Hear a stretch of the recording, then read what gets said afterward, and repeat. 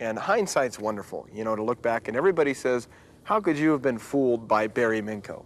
How could anyone have fallen for the old fraudulent building restoration scam or an old Ponzi scheme? Well, very easily. The press says I'm gold. The banks said I was gold.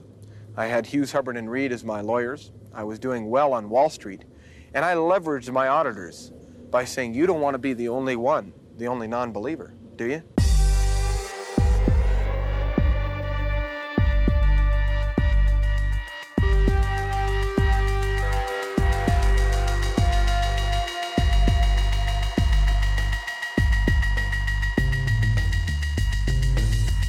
Welcome back to Fraudsters. I'm Sina Ghaznavi, at Sina Now on all social media. Justin Williams is with us as always. You can find him on Facebook and on justinwilliamscomedy.com.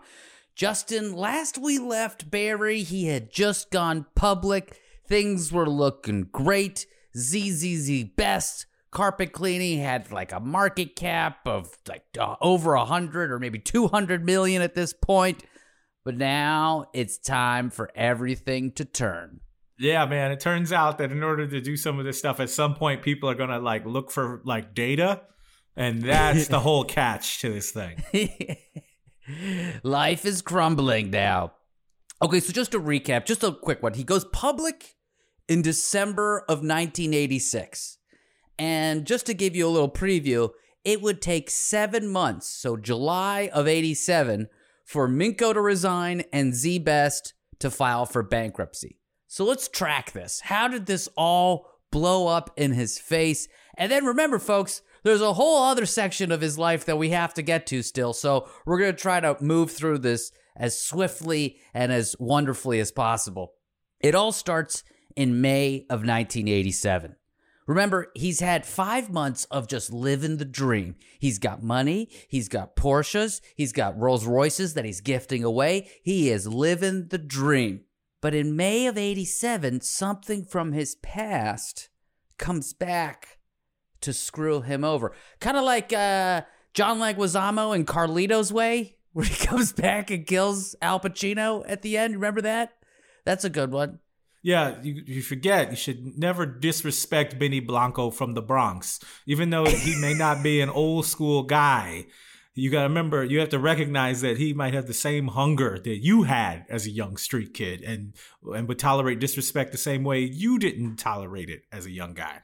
So the LA Times drops a story about credit card fraud. The same credit card fraud that we talked about in the last episode, where he was taking people's credit card numbers, overcharging them. This poor woman who had a $75 carpet cleaning job ended up getting charged $3,000 on her credit card. The title of this story was "Behind WizKid is a Trail of False Credit Card Billings." And a bunch of torn up carbon paper.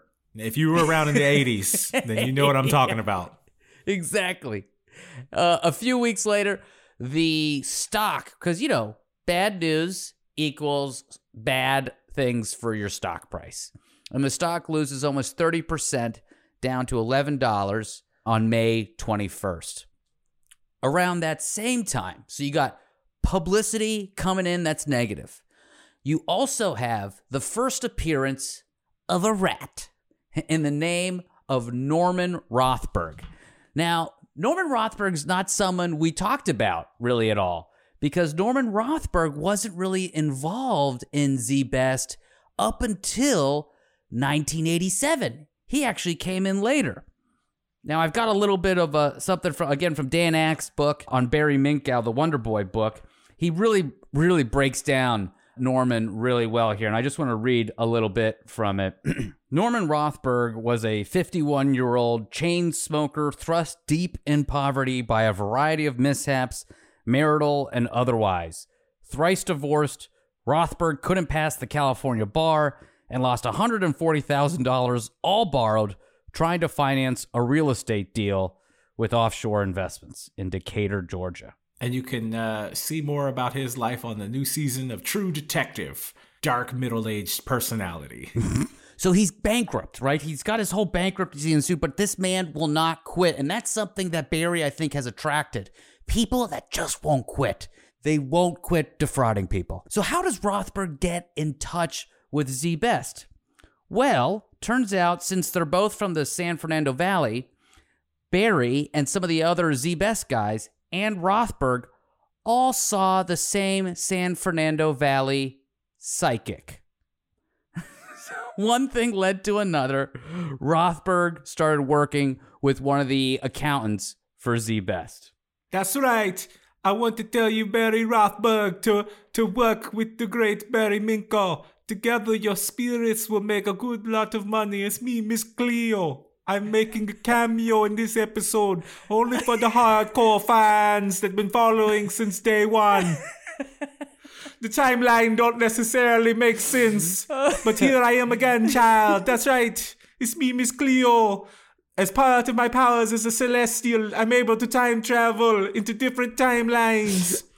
Okay, so while he's there, and he's just there for a few months, he starts seeing Nazi Tom and Mark Moritz start having these conversations about how they kind of lied in some of these deals, and they were bragging about how they pulled one over on someone. Well, turns out that Rothberg was actually friends with Howard Levy, who was one of the partners at Ernst & Winnie, the auditing firm that was in charge of approving the books for Z Best. And so Rothberg, again, he's an old, disheveled man that has been broken by bankruptcy and failed marriages. He crawls over to this guy at Ernst & Winnie, and he has no real way of being smooth about it. So he goes to Howard Levy, and he tries to communicate to Levy that there's a fraud going on at Z Best, but he doesn't want to say it's Barry. He doesn't want to say Z Best. He doesn't want to say anything. So he says to him, what if a client's financial statements are materially misstated by as much as 80%?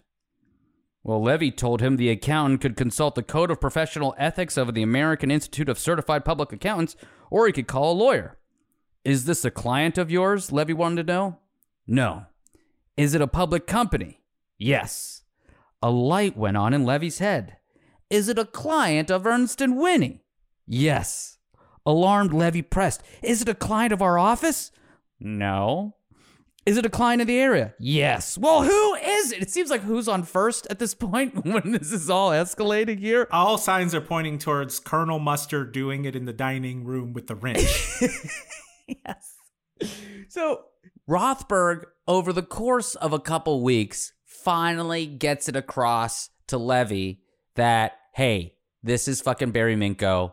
It's Z Best. 80% of their balance sheet is complete bullshit. And so Ernst & Winnie, again, have a duty to not Z Best, but the public. And they didn't go to the public.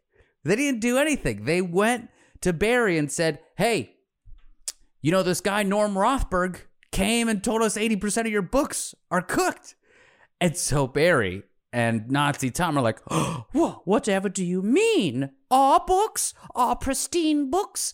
I am but an innocent Italian-American from the Los Angeles Valley. Surely you couldn't mean me. Why is he... I don't know why I made him that voice, but it sounds so innocent. Yeah, he's like a friend of Voltaire's in that, like... So Barry gets pissed, puts Rothberg in a room with him and Mark Moritz and Nazi Tom, and they start leaning on him. And Rothberg, again, 50s, he's broke. He doesn't know what to do. He's trying to figure out how he's going to get his ass out of this thing. And so he decides to play hardball. Rothberg demands $100,000 from Barry to recant his story, but then settled on $25,000 in cash and $1,000 every Friday for the next 3 years.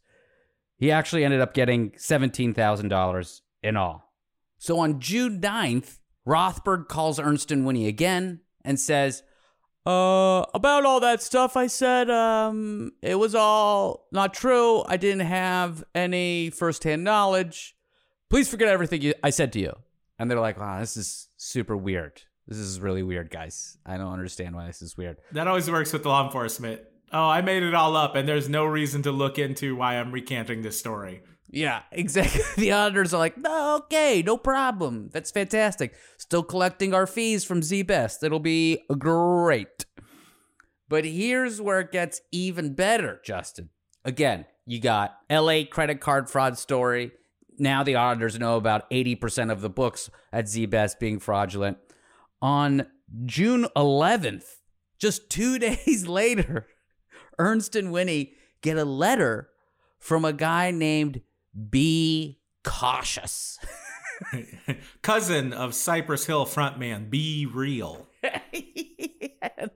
And by the way, it's be period cautious, not even like be cautious, but just be period. So really, it's just like maybe an English minor wrote this up here.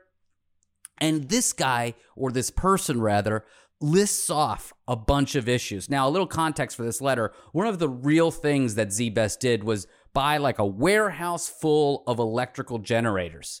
That way they could have an asset that they could say, this is an asset, we're moving it from this company to that company to show things that are moving around. So if an auditor says, hey, you said you bought all these electrical generators, where are they? They can actually point to the one physical thing that they had. So the letter says, the electrical generators which appear in the balance sheet purchased for $1.97 million were purchased for scrap for less than $100,000 through intermediate users of ZBest and resold to ZBest at an inflated value with the sole purpose of inflating assets on the balance sheet. So think about that. They buy it for scrap. They sell it back to themselves for nearly $2 million. So it looks like they have this very expensive asset on their balance sheet. Again, inflating the size of their company. Quick side note about these electrical generators. Some of them were actually used in the 1987 Super Bowl with the New York Giants that was at the Rose Bowl arena. So this is probably the realest thing that ZBest ever did, was help light the Rose Bowl for the Super Bowl. So you can still see a line cut by Lawrence Taylor on one of those generators. So it's really amazing memorabilia. The Be Cautious letter goes on. The restoration contracts are fictitious, as are the bookkeeping entries to support their validity. The checks between the companies with ZBest are all fraudulent. Billings and earnings for 1985 and 1986 are fabricated. I mean, this is it. This is it. So Ernst and Winnie get all of this information. The LA Times piece, Norman's confession and suspicious recanting, and the Be Cautious whistleblower letter. If you're Ernst and Winnie, you are furious. And this was the final straw. When they got all of this information, they went to ZBest and were like, listen, the credit card shit, this Be Cautious shit, you guys have to run an investigation. You can't just have all of this stuff happening. So the auditors go to ZBest and say, hey, board of directors. Now, if you don't know, a board of directors is just a group of people that basically get to make the decisions for the company via the CEO. So the CEO is actually beholden to the board of directors. If you remember back in the day, Steve Jobs got, quote, kicked out of Apple. Well, the board of directors voted him out, basically, right? So all of these board of directors, you're supposed to basically put together a board of directors that's an advisory council for you. So some people that you could trust, people that have specialized knowledge in the field of carpet cleaning or restoration projects, people that have financial knowledge. Well, Barry put together a board of directors that was Daniel Krotman Sr., the gym rat that was his first surrogate father at the gym, Hal Berman, a former weightlifting instructor, Neil Dem, who owned the building where they kept all of those electrical generators, and Vera Hojecki, who was a friend from Los Angeles who was just a huge fan of Barry's. So they said to these people, you guys have to run an investigation. This is like the plot from that Mark Wahlberg rock movie, Pain and Gain, where it's just a bunch of like Bunch of just like muscle guys committing crimes. Yeah, exactly. I have no idea what to do. They're just juiced up the whole time.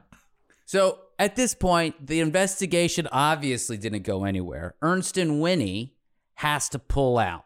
And they say, as of June, we are no longer your auditor. All right, so I want to bring in a quote because I think you can all tell at this point, the auditors, Ernst & Winnie, have not really done their job very well. It should have been obvious very quickly that they were not looking hard enough at what Minkow was doing. And I really wanted to know more about what is the responsibility or what is the relationship between an auditor and the company they audit? Because the public doesn't pay the auditor. Z-Best is paying Ernst & Winnie. And when other big auditing firms, E&W, Ernst & Winnie here was a big auditing firm, they're going to see, they're like, oh man, Ernst & Winnie's got the Z-Best account. Wish we had that one. So there's a lot of FOMO within the industry. And you don't want to piss off the people that pay you money, which is inherently a flawed conflict of interest here. So I actually have a friend who is a former Ernst & Young auditor. And by the way, Ernst & Winnie became Ernst & Young through all these weird mergers. That's how business works, people. They all change names to some variant of a wasp's name. So when I asked them, hey, what is the relationship that people have between the company and the auditor? And they said, and I'm quoting from the message, I have to make them anonymous for safety, of course. Again, this is from a former Ernst & Young auditor. Not only do you build a relationship, but the client is literally your employer, paying the auditor's salary and exorbitant fees. From my personal experience, auditors will permit financial information that is deceitful as long as it's not illegal. The audit team will go through great lengths to cover themselves. Half of the audit work is usually focused on legal verbiage and documentation to ensure they aren't liable if the institution fails. I have so many examples, especially with a lot of firms that went under in 2009. For instance, one of my personal engagements was for a hedge fund that stated management fees were 5%. Then we added an asterisk noting that management had the ability to assess different fees. Not one of the investors was actually paying 5%. When I raised it as a concern, we were instructed that it was legally accurate. In essence, I think auditors feel a stronger sense of duty to the client than the investors who they've never met and don't pay their salaries.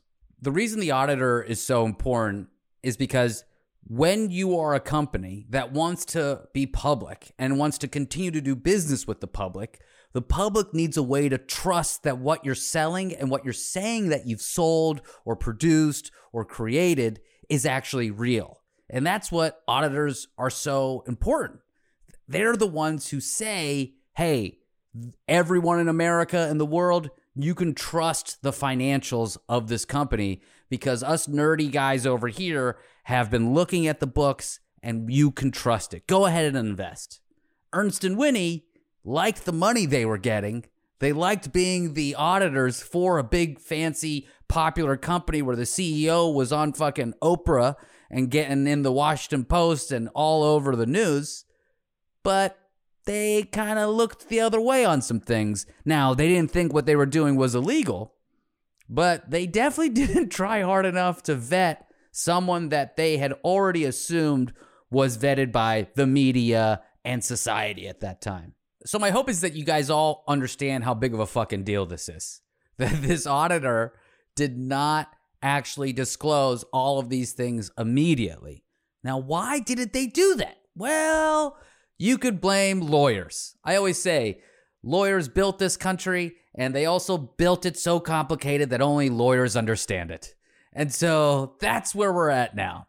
On June 2nd, when Ernst & Winnie finally pulls out as their auditor, there is a responsibility now, not on the auditor, but on the publicly traded company to actually go and say to the Securities and Exchange Commission, aka the public, right? That, hey, everybody, our auditor left. We need to tell you. And that's a form called the 8K. That doesn't matter, right? What's important here is that there's a reporting requirement. If there's a big change in your publicly traded business, you've got to tell your shareholders. Because, again, the auditor is the one that you trust to tell you that everything's okay. But do you have to tell them the next day? No. Do you have to tell them like an hour later? No. Maybe 2 days? 3 days? No. ZBest had 15 days from June 2nd, 1987 to report to their shareholders that their auditor had said, fuck you, we're out of here. Now, just to be clear, the wheels of Congress move so swiftly that reporting requirement now has been dwindled from 15 days to 5 days. But this time period, this 15 days, is actually super important because money was still fucking pouring into ZBest. The auditors were like, this is all a fraud. We're out of here. Run away, run away, run away. They all had to go. So this time period, money was still pouring into ZBest, but this time, money was also pouring in betting against ZBest. Call those short sellers. I think we've talked about them on the show before. It's basically people betting that the stock would go down. And just throwing it on top, between June 4th and June 10th, there were 4 different class action lawsuits that had come in for people that were pissed about the credit card fraud. Remember, ZBest never disclosed to anyone that they had credit card fraud that happened years earlier. So the shareholders were like, well, I would have never given my fucking money to a child who had committed credit card fraud. Again, remember, 15 days before ZBest has to report. Here's the day. June 17th comes around. ZBest has to tell the SEC, aka the world and the market, that they lost their auditor. So June 17th, ZBest goes and writes a letter, sends it to the SEC, which goes to all the shareholders, but it's their side of the story. Ernst and Winnie, we parted ways. God bless them. You know, we'll be finding someone new to take over. Well, what Congress says is, listen, we're not going to always believe what the company says. The auditors are required to also file a response. Remember, the company says it first. That's after 15 days from the event. Then the auditors have to respond to what the company says. Not the next day, not 2 days later. The auditors have 30 fucking days to respond and give their version of the events on why they left. It either allows a space for collusion, or if you have a bad breakup, right? I would just make a bunch of outrageous charges about the auditor. And so they spend a bunch of their time responding to those things. I'd be like, listen, we were very sad to lose our auditing firm, but the fact is that we don't allow you to do that with animals at the office. Listen, I'm just saying you can't bring animals and do those things in there, especially with the children watching. So, you know. Should we ask the question if Ernst and Winnie believes in the Holocaust? I'm not saying they do or do not, but we should merely ask the question of this firm. Their responsibility is to the public, of course. We're just asking the question. Is it illegal to ask a question? Listen, I'm just throwing it out there that the professor that gave me a C in college, it hasn't been proven that they aren't racist against Asians. So I'm just throwing that out there that is true, that it has not been proven that they are not racist against Asian Americans. So another bit from the congressional hearing here. A man named Michael Malamut invested $1 million in late June. Another person named Kenneth Pavey invested $400,000. And Richard Charbit gave $600,000 in June. So this is what? This is almost $2 million more dollars. It went into ZBest in the month that Ernst and Winnie sat and didn't report anything to the public. It's really a shame to defraud Richard Charbit, one of the great barbecue names in investing. Oh my God, I love it. So I don't know why. I should have probably not even mentioned their names. I hope I didn't confuse anybody. I'll never repeat those names again for the rest of my life. So I will say Richard folks. Charbit all the time when I order barbecue. And what name can we leave these burnt ends at the counter for Dick Charbit.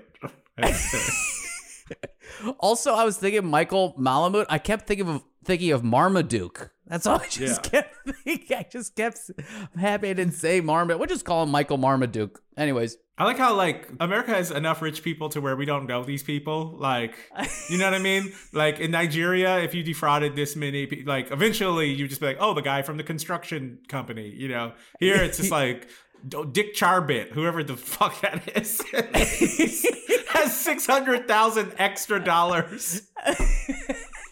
To just drop in to a carpet. You know what's a great investment I'm going to make here, honey, is carpet cleaning. It's a growing business. You know, everyone's got a carpet. You know, it needs to be clean. I think it's going to be good. Yeah, we'll probably triple our money. Yeah, Kenneth Pavey. He had $400K back then. These guys are all guys that benefited from like that other economy that we never got to experience. These are all GI Bill guys that probably went to Harvard on the GI Bill. They got like low subsidized loans to move to the suburbs. Oh God, yeah.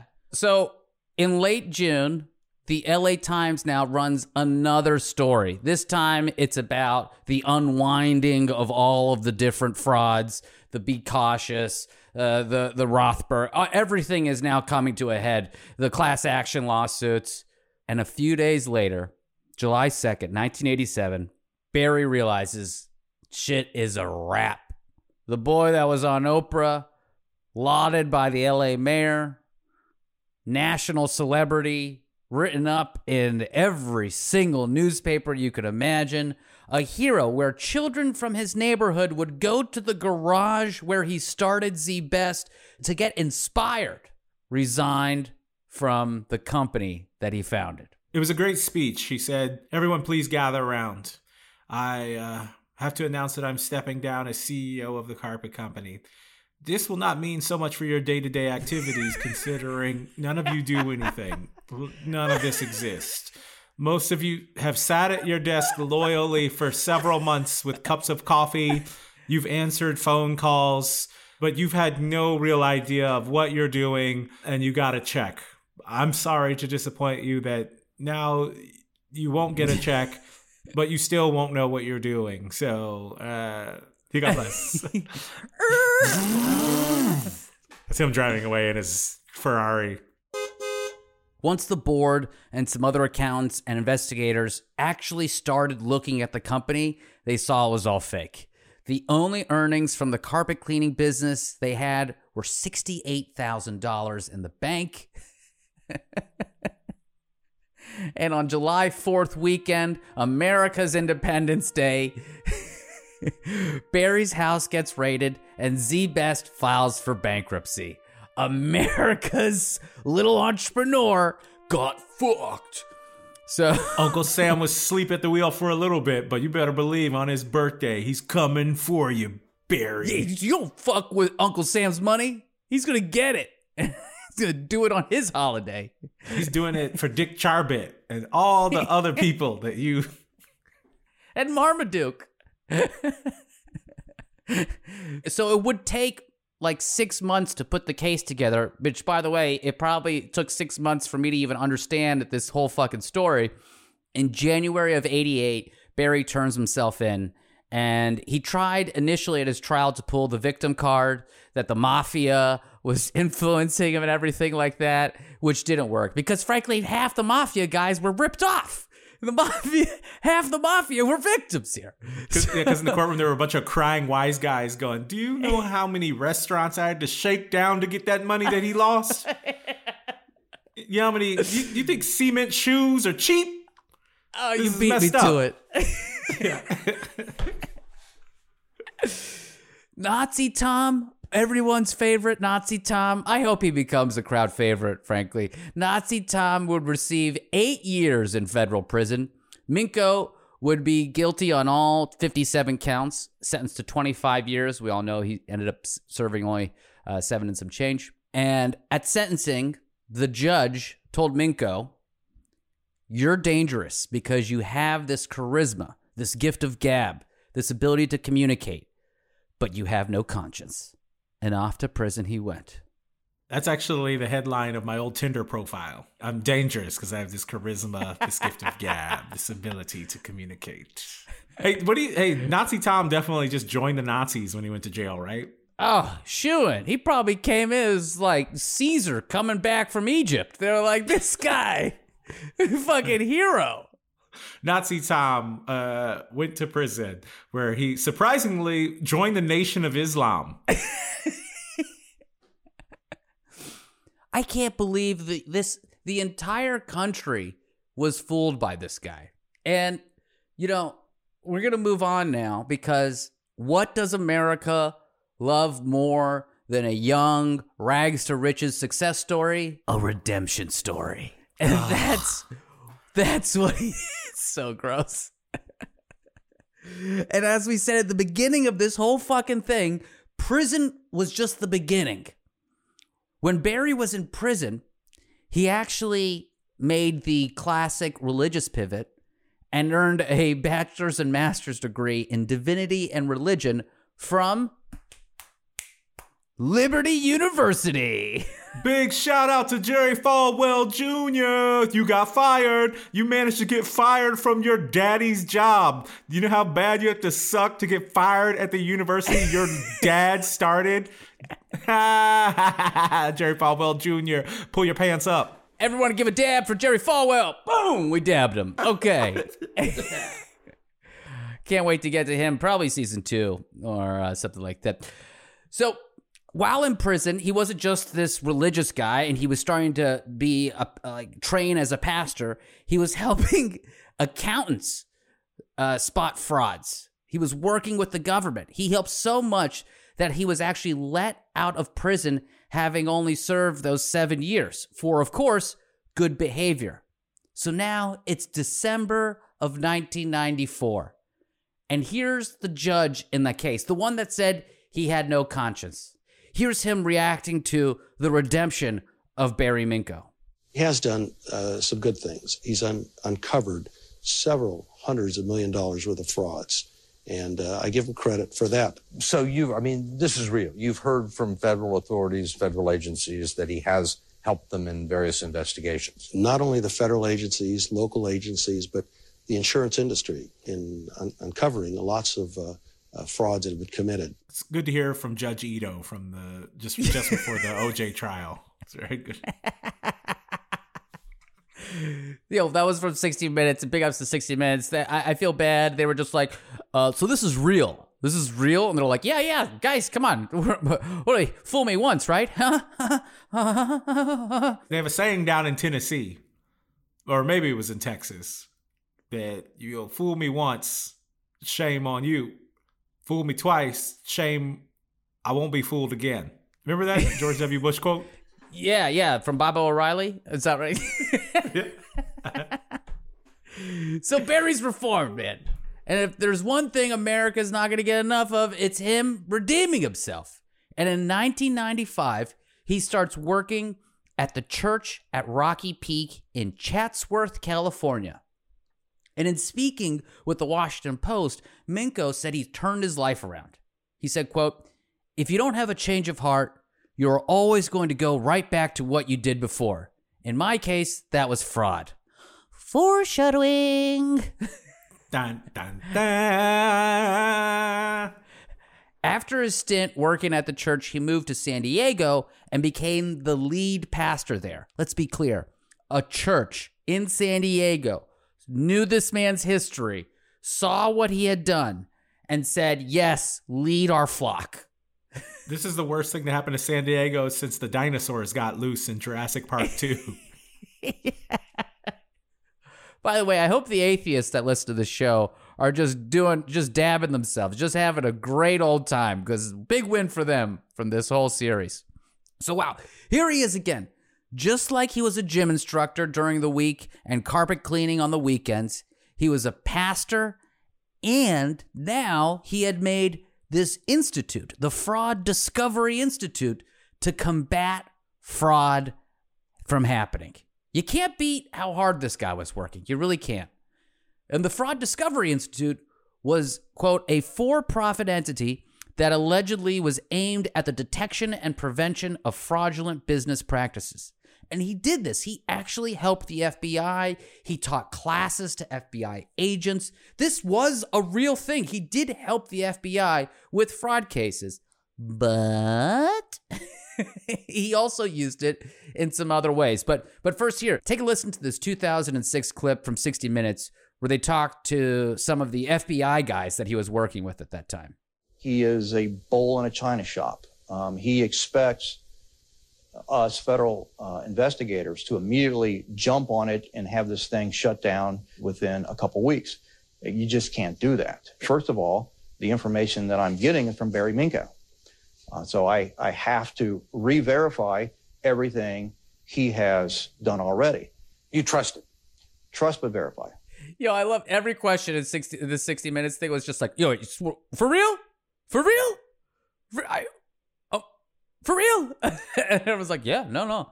He's totally right. Everything's totally fine. I love another red flag of the protesting too much is cover. It's like, Barry is so anti-fraud. He wants to shut down everything immediately. He's more anti-fraud than even the FBI. It's like, dude, exactly.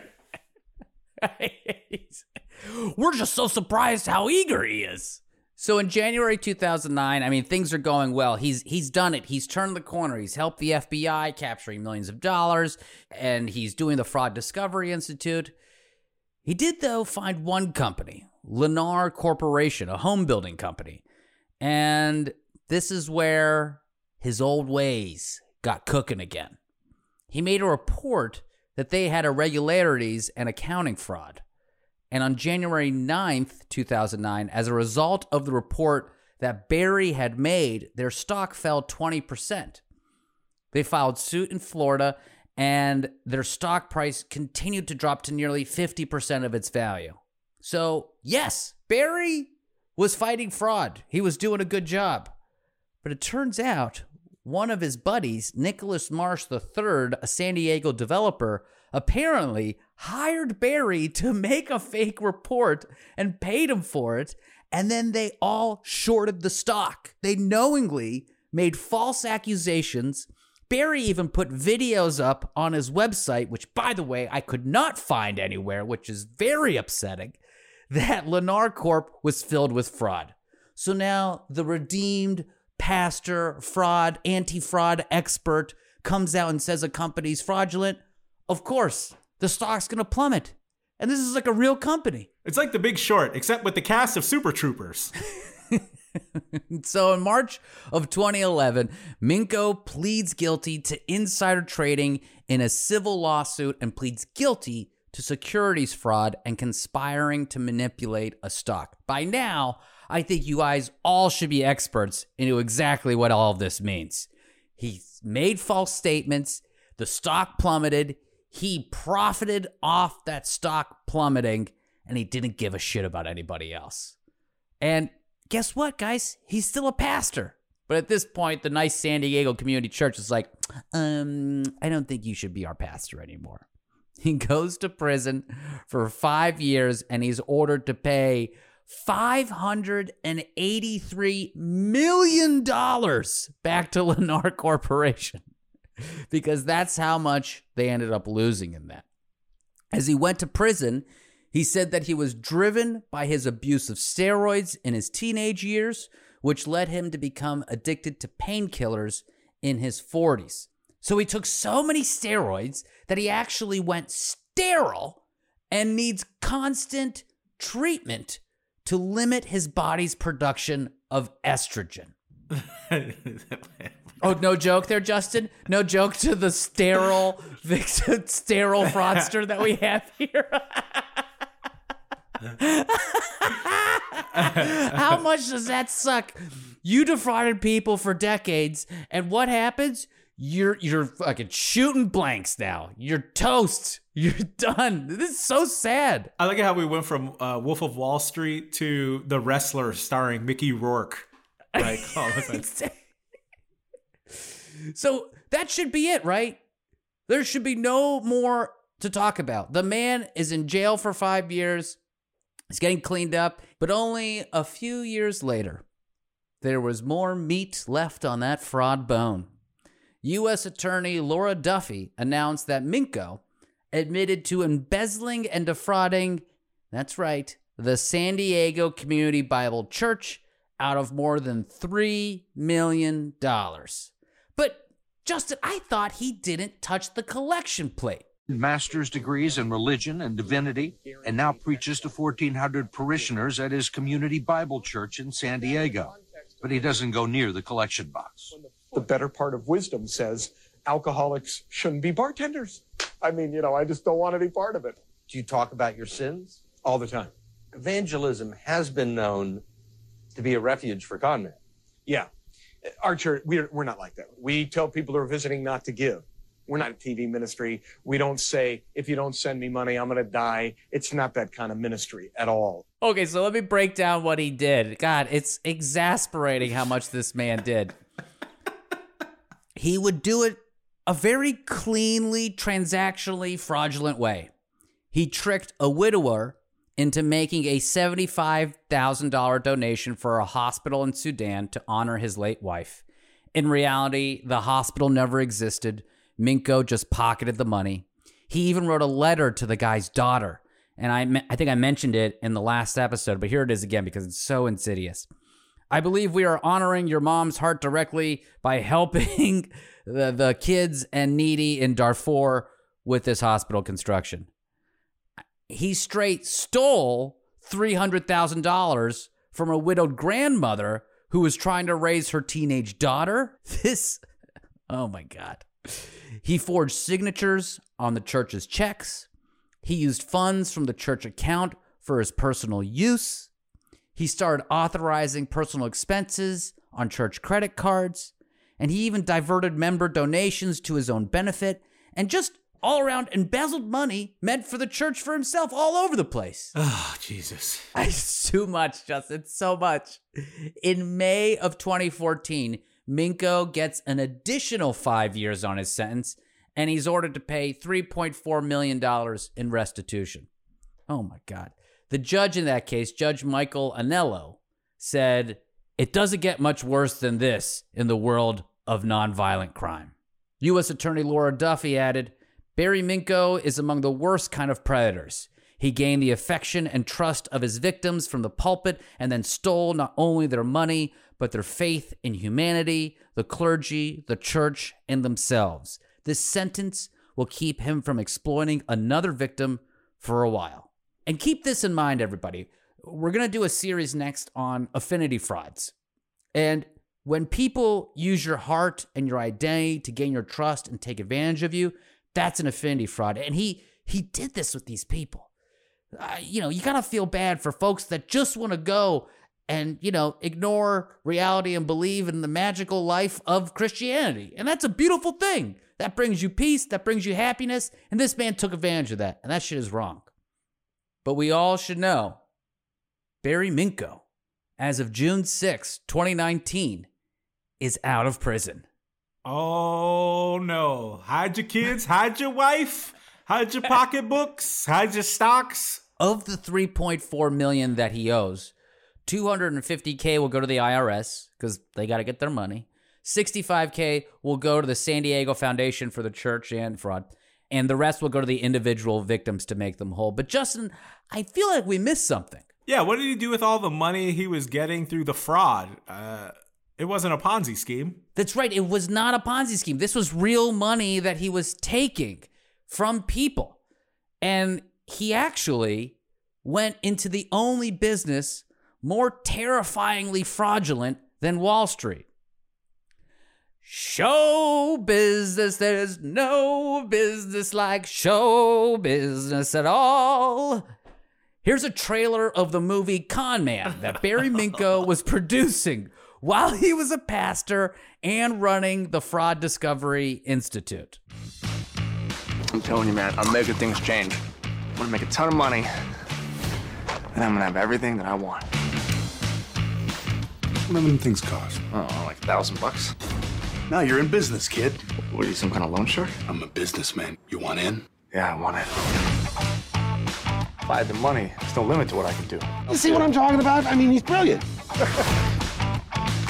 The checks from the Northridge account haven't cleared yet. If I write a check from that account into the second account, I can cover my shortage. It's called check kiting. It's illegal. It doesn't matter. Look, everybody thinks I'm some kind of hotshot now. I gotta keep that going. This is called restoration work. The insurance company's contracted out to restore it, and you make millions. We need to find a way to fake some non-existent restoration jobs. We're talking about hundreds of thousands of dollars in jobs that don't exist. We split profit, 50-50. Can I trust him? Absolutely. Your stock is worth $100 million. I had everything I ever wanted until it all came crashing down. No. Did they come see you? Who? The FBI. Special Agent Gamble, FBI. You can't climb out of this one, Bear. You have no idea what it takes to build something. You don't have anything because you don't have God. I'll buy God. You are hereby ordered to serve a term of 25 years in jail. The church has $5 million parked in a money market. The perfect ingredient for the successful Ponzi scheme. For once in your life, don't take a shortcut.